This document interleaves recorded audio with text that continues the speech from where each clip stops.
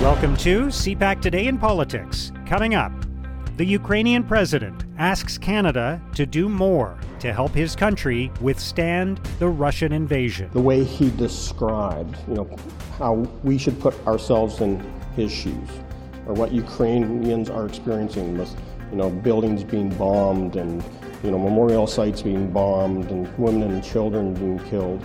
I think that makes it real. And also that gives us that sense of urgency that we need to do more. Canada holds the NATO line on calls for a no-fly zone over Ukraine. We are always willing to look at many scenarios right now because we know Ukrainian people need help. And Canada will always lead conversations to find creative solutions. But at this point, based on the information we have a red line that we can't cross. And hundreds of Canadians, including political leaders, are sanctioned by Russia. I would simply say that this is part of a show in which I didn't ask to be part, but I don't take this very seriously. And I must admit that I did not plan to go in Russia anytime soon. It's Wednesday, March 16th. I'm Mark Sutcliffe. Let's get right to the top political stories this morning. I'm joined by longtime political writer and broadcaster, Dan Legere. Good morning, Dan. Hi, Mark.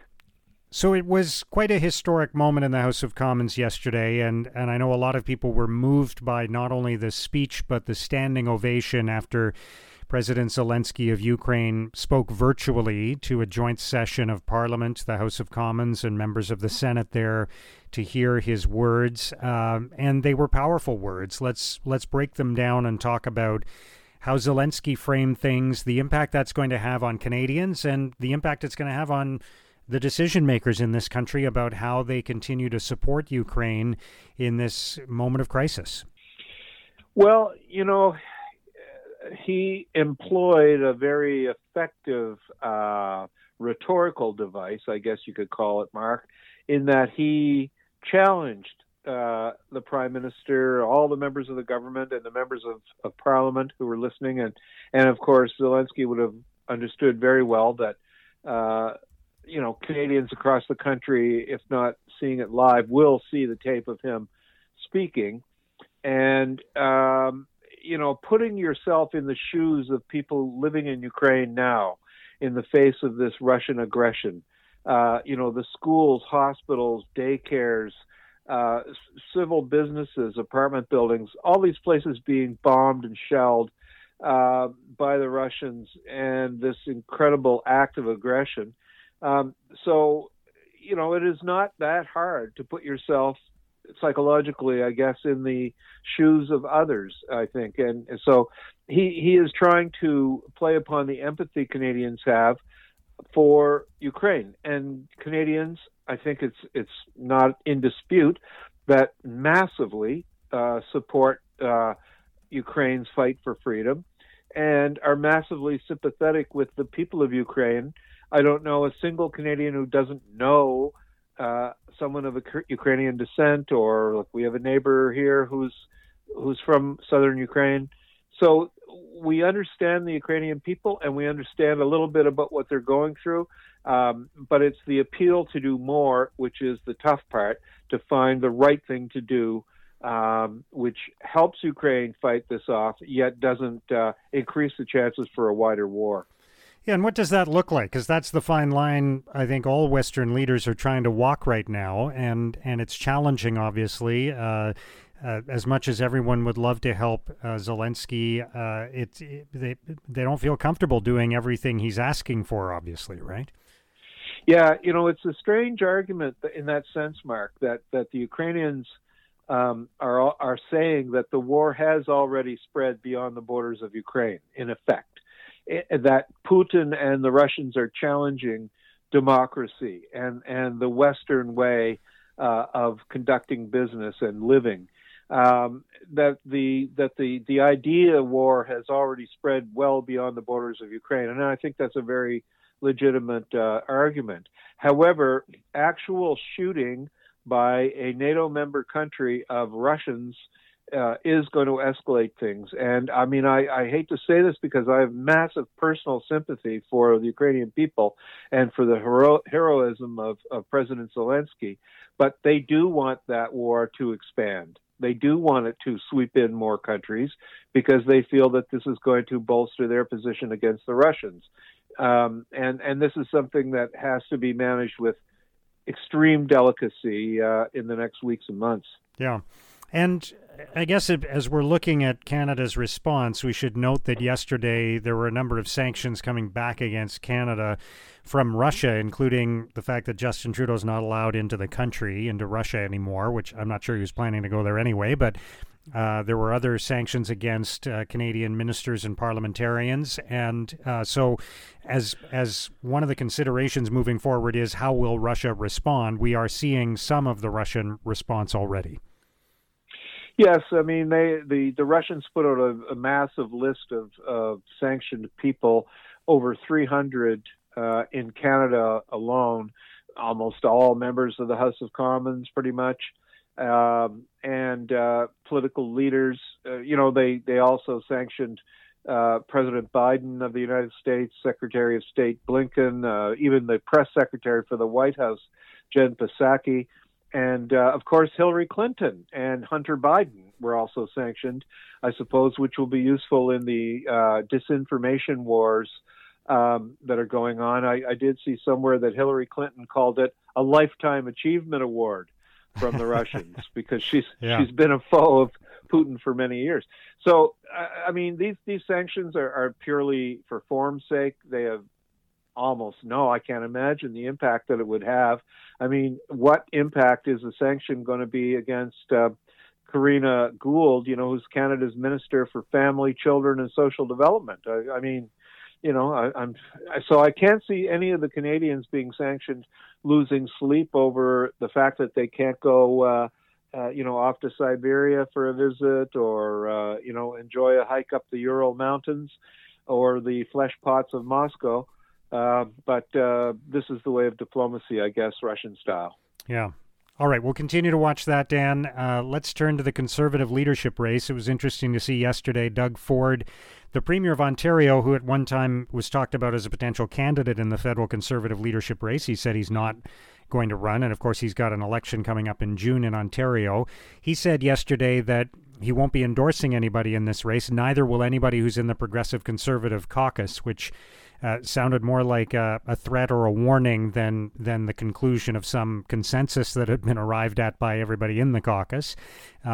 So that's kind of an interesting angle. But generally speaking, what do you make of where things stand with this leadership race? We should mention as well, Jean Charest announced yesterday he had tested positive for COVID and would be campaigning virtually for the next few days while he recovers from that and self-isolates. But it's certainly been an interesting start to the race this week with already a number of major developments and attacks flying in all directions. Yeah, and it's almost like the Conservatives are intent on writing the Liberal campaign ads for the next election for them. I mean, when you have well-known candidates like Pierre Poilievre and Patrick Brown firing broadsides at each other, calling each other liars, and who's the bigger liar, and you're a bigger liar, et cetera, et cetera. This really childish, juvenile foolishness that has become so common, I think, in some of the more strident members of the Conservative caucus. It does look absurd, I think, to outsiders. Couldn't an internal party leadership campaign be conducted with a little more decorum? I guess not in this case. But, Doug Ford saying he's going to stay out of it, I don't know that he would have had much impact one way or the other. But it is interesting because, after all, Patrick Brown is the man who Ford replaced not long before the election, became Premier of Ontario, one of the great political jobs in Canada. And, not to endorse a fellow Ontarian, Lislyn Lewis is also an Ontario MP, and you would think might be somebody that an Ontario Premier would want to endorse just for the local support angle. And so, I do find it interesting. Maybe he just wants to stay out of it. And if they're going to get right down in the mud on the very first day and start hurling insults at each other, maybe any smart politician would want to keep a 40-foot barge pole handy to stay out of that. Yeah.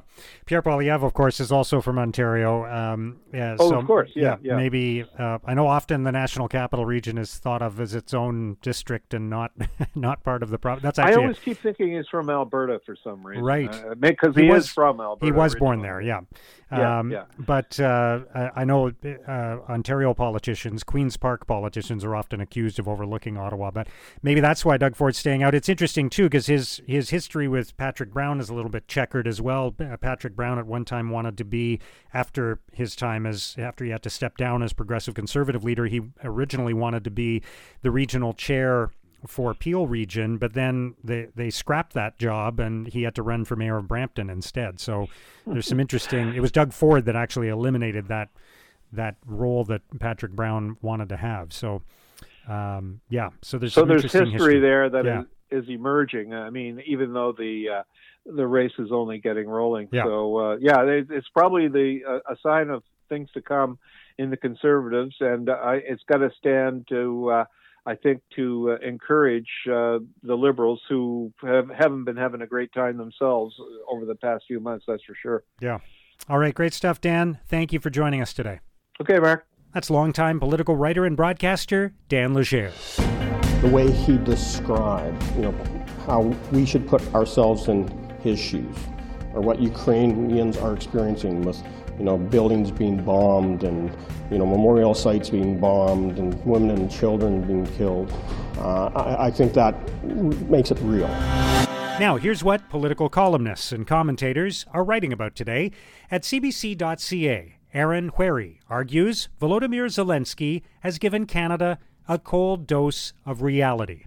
Wherry writes, speaking to Parliament, Zelensky asked Canadians to imagine their own country being attacked and asked Justin Trudeau to imagine that it was his children hearing the impact of bombs falling on the airport in Ottawa. He stressed the horrors of war and the limits of the Allied response to date. As a folk hero, Zelensky can inspire, but he can also ensure that people don't move on, look away, or forget what is happening in Ukraine. In an editorial, the Toronto Star argues that every day Russia escalates attacks on civilians makes direct intervention in Ukraine less unthinkable. The Star writes, so far, the United States, other NATO countries, and the Trudeau government have stuck to the position that direct engagement in Ukraine risks triggering a wider war with Russia. It's difficult to argue with the reasoning. And not too many days ago, the suggestion of NATO forces enforcing a no-fly zone, potentially firing on Russian aircraft, seemed to be a complete non-starter. But every day that this conflict continues makes some kind of direct intervention seem less extreme. At CTV.ca, Don Martin considers the tragic but necessary rejection of Zelensky's big ask from Canada. Martin writes, Zelensky asked Canada to do more to stop Russia and to protect Ukraine. He asked for real support. In other words, it's great you stand with us, but it's time to fly with us.